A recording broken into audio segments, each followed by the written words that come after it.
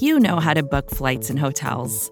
All you're missing is a tool to help you plan that unbelievable travel experience. That's why you need Viator. Book guided tours, excursions, and more in one place. There are over 300,000 travel experiences to choose from, so you can find something for everyone. And Viator offers free cancellation and 24/7 customer support for worry-free travel. Download the Viator app now and use code Viator10 for 10% off your first booking in the app. Find travel experiences for you. Do more with Viator.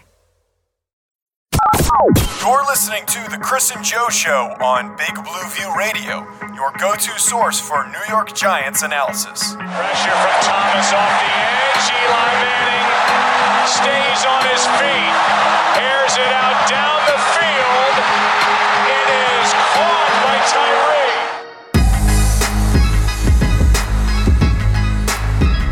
Welcome back to the Chris and Joe Show, presented to you by SB Nation and Big Blue View. I am Joe DeLeon, joined by Chris Pflum after the Giants' loss to the Los Angeles Rams. Giants currently sitting at 0-4 on the season after falling 17-9, a game that the Giants hung around seemingly forever in.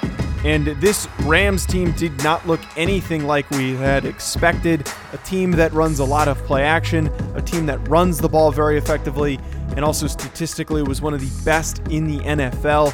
They did none of the things that we spoke about in our pregame show, and for some reason completely reverted away from their entire game plan. That is what kept the Giants in so close. And for some reason, Chris, we can't entirely pinpoint it right now. I think we'll be able to properly pinpoint it a little bit better after we watch some tape. It just seems like this Rams offense did not have the same identity that it's had early on this season and also in its success in previous years.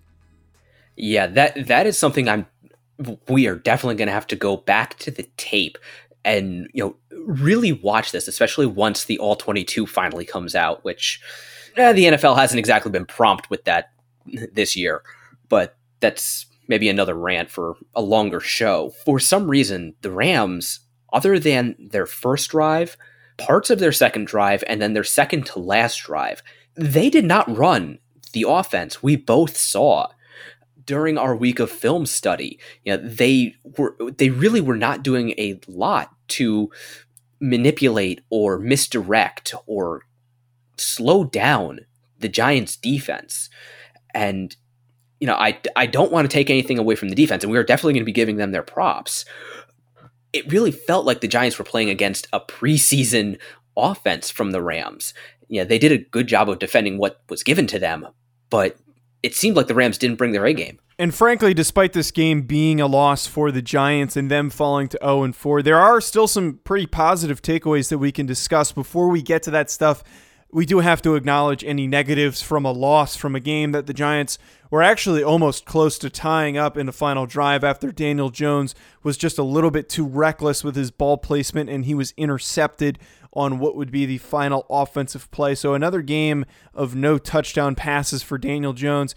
And for me, Chris, a huge thing that I think really hurt this Giants offense during the game was not capitalizing on that early turnover and getting points out of that. And then also anytime that they were in position to score, 3 straight times they kicked field goals. There was not enough of a sense of urgency to capitalize on positions to score. And that just seems to be the same thing over and over again that we say each week, that they are not scoring and efficiently operating in the red zone, which is keeping them from staying closer in games that they could possibly be winning. Yeah, somehow the Giants only have 3 touchdowns in 4 games. Their red zone offense, their scoring offense just is not there right now. And, they had their opportunities, but it seemed like the Rams defense was able to stiffen up, keep them out of the end zone, or the Giants execution failed them. Fortunately, Graham Gano's leg did not. This team just needs to figure out a way to get in the end zone. Exactly. They need to find a way to actually finish off these drives, and it seems like the last 2 seasons we've been saying that about this Giants team. at some point things do really need to start to fall into place. It seems like a lot of the same types of plays are being called. They're not working. There needs to be some form of a variation in the approach to getting the ball into the end zone if what's currently working, is not getting the job done.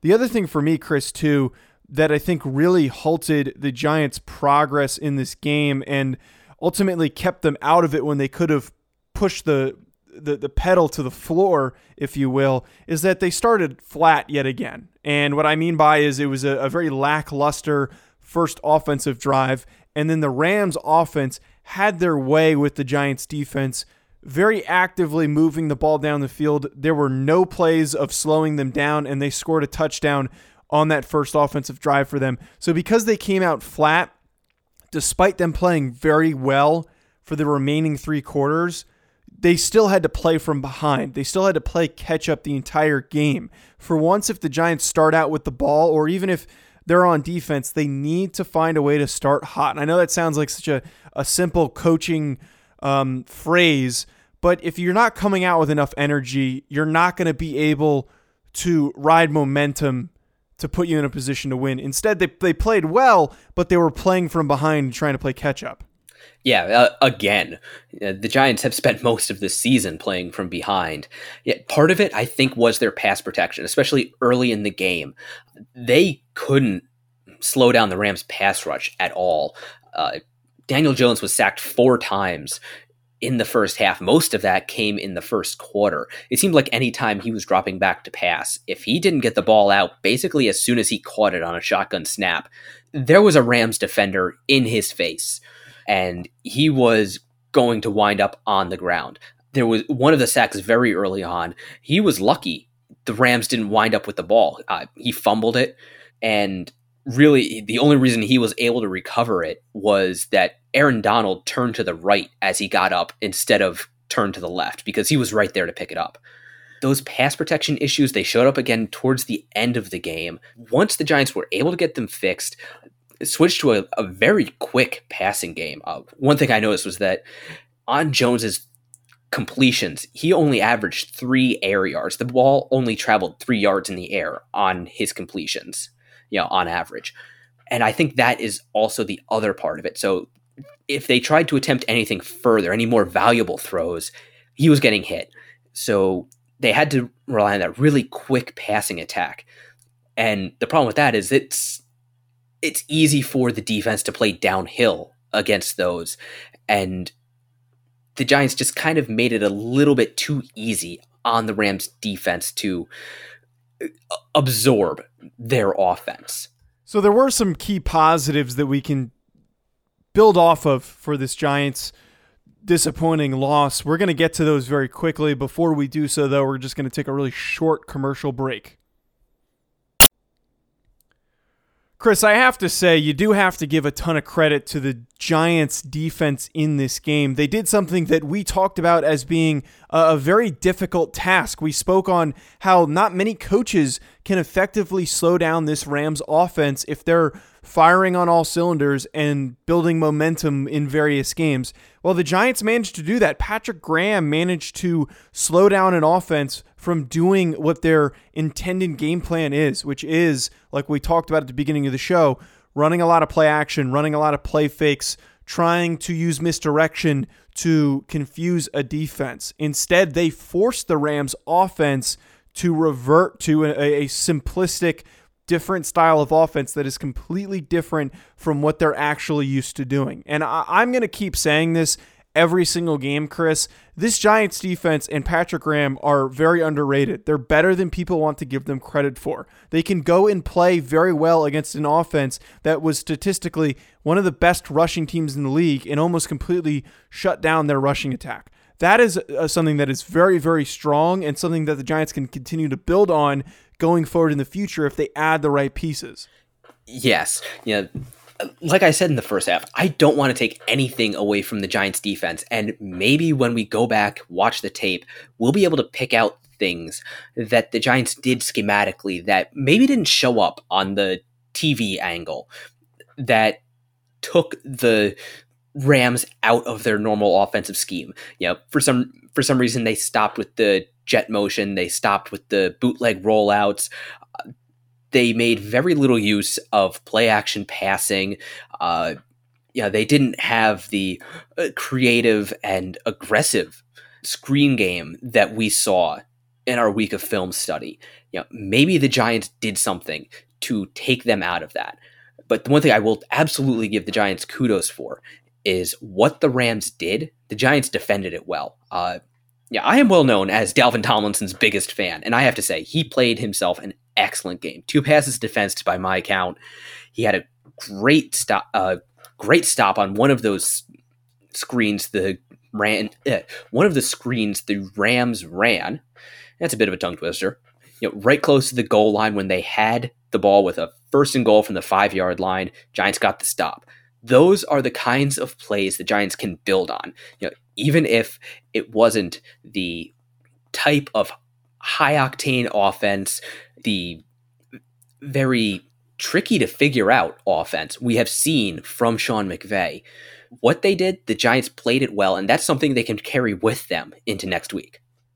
Right. What we saw is that they were attacking the running game. They weren't allowing them to establish the type of consistency running the ball that they're used to, and that forced them to switch to a different style of offense. You saw a lot more just straight dropbacks from Jared Goff, which we talked about as being a major weakness for Goff in this Rams offense. If you force him to do that, they do not move as effectively, and they did not have as an effective of an offensive outing against a team that I think a lot of people assumed the Rams were going to blow out. The other thing, too, they really attacked a lot of their screens. They did not allow much forward progression on any of these screens, and they completely sniffed them out. And that was another big key for them if they wanted to have a good defensive day. And I will continue to support Patrick Graham and say that this defense is better than it deserves credit for. They looked very bad against the 49ers because they were on the field the entirety of the game. If it's a little bit more balanced,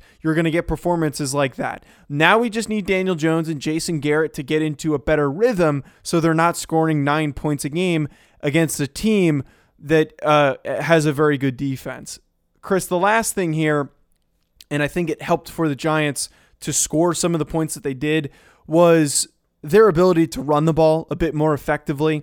It's not like it was a tremendous output, but it was a lot better than what we've seen in the previous 3 games. We saw 25 rushing attempts, some good touches from Devonta Freeman and Wayne Gallman, some big chunk yardage. I can't entirely pinpoint what the reasoning behind things working better, but a big reason why has to be the Rams running lighter boxes to force Daniel Jones into tougher situations, and Garrett finally took advantage of that. After the game, going to the NFL Next Gen stats, Devonta Freeman was the only Giants running back with enough touches to qualify for their list of running back stats. Their cutoff is 10 attempts. He had 11. But none of his attempts came against a heavy box. One thing I noticed when Wayne Gallman started breaking off runs, he had 6 carries, averaged 7.5 yards a carry by the end of the game. But I noticed the Rams were fielding a lot of 6-man boxes. They were daring the Giants to run, and the Giants finally took advantage of it. Part of that was definitely because the score was so close. The Giants were able to run. They didn't have to try to sprint down the field and throw 40 or 50 passes a game to try to make up ground. They were playing from behind, but it wasn't that far behind. It was only 1 score.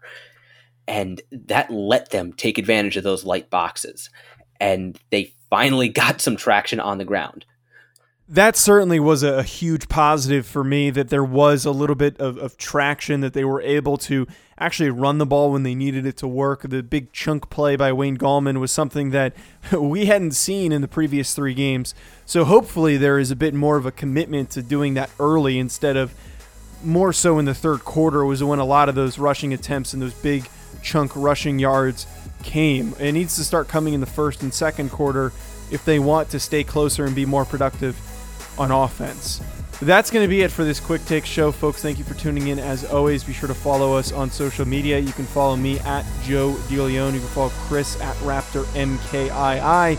And also follow Big Blue View at Big Blue View and head to bigblueview.com. We'll be coming out with a full film breakdown as we typically do. Stay tuned for that.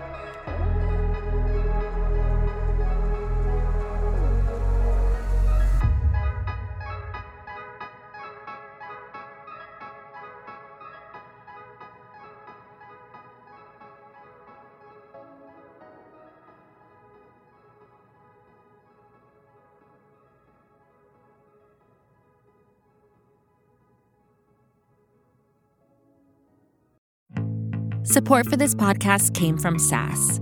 Data is everything, and now everything is data, which means more to process, more to analyze. And now more than ever, speed to answers matters. So how do you produce those answers as fast as the world produces data? With SAS Viya, the quickest way from a billion points of data to a point of view.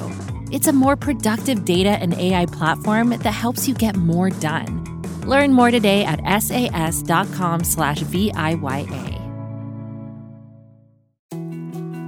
More to-dos, less time, and an infinite number of tools to keep track of. Sometimes doing business has never felt harder, but you don't need a miracle to hit your goals. You can just use HubSpot, because their all-in-one customer platform can make growing your business infinitely easier. Imagine this: high-quality leads, fast closing deals, wildly happy customers, and more benchmark-breaking quarters. It's not a miracle, it's HubSpot. Visit HubSpot.com to get started today.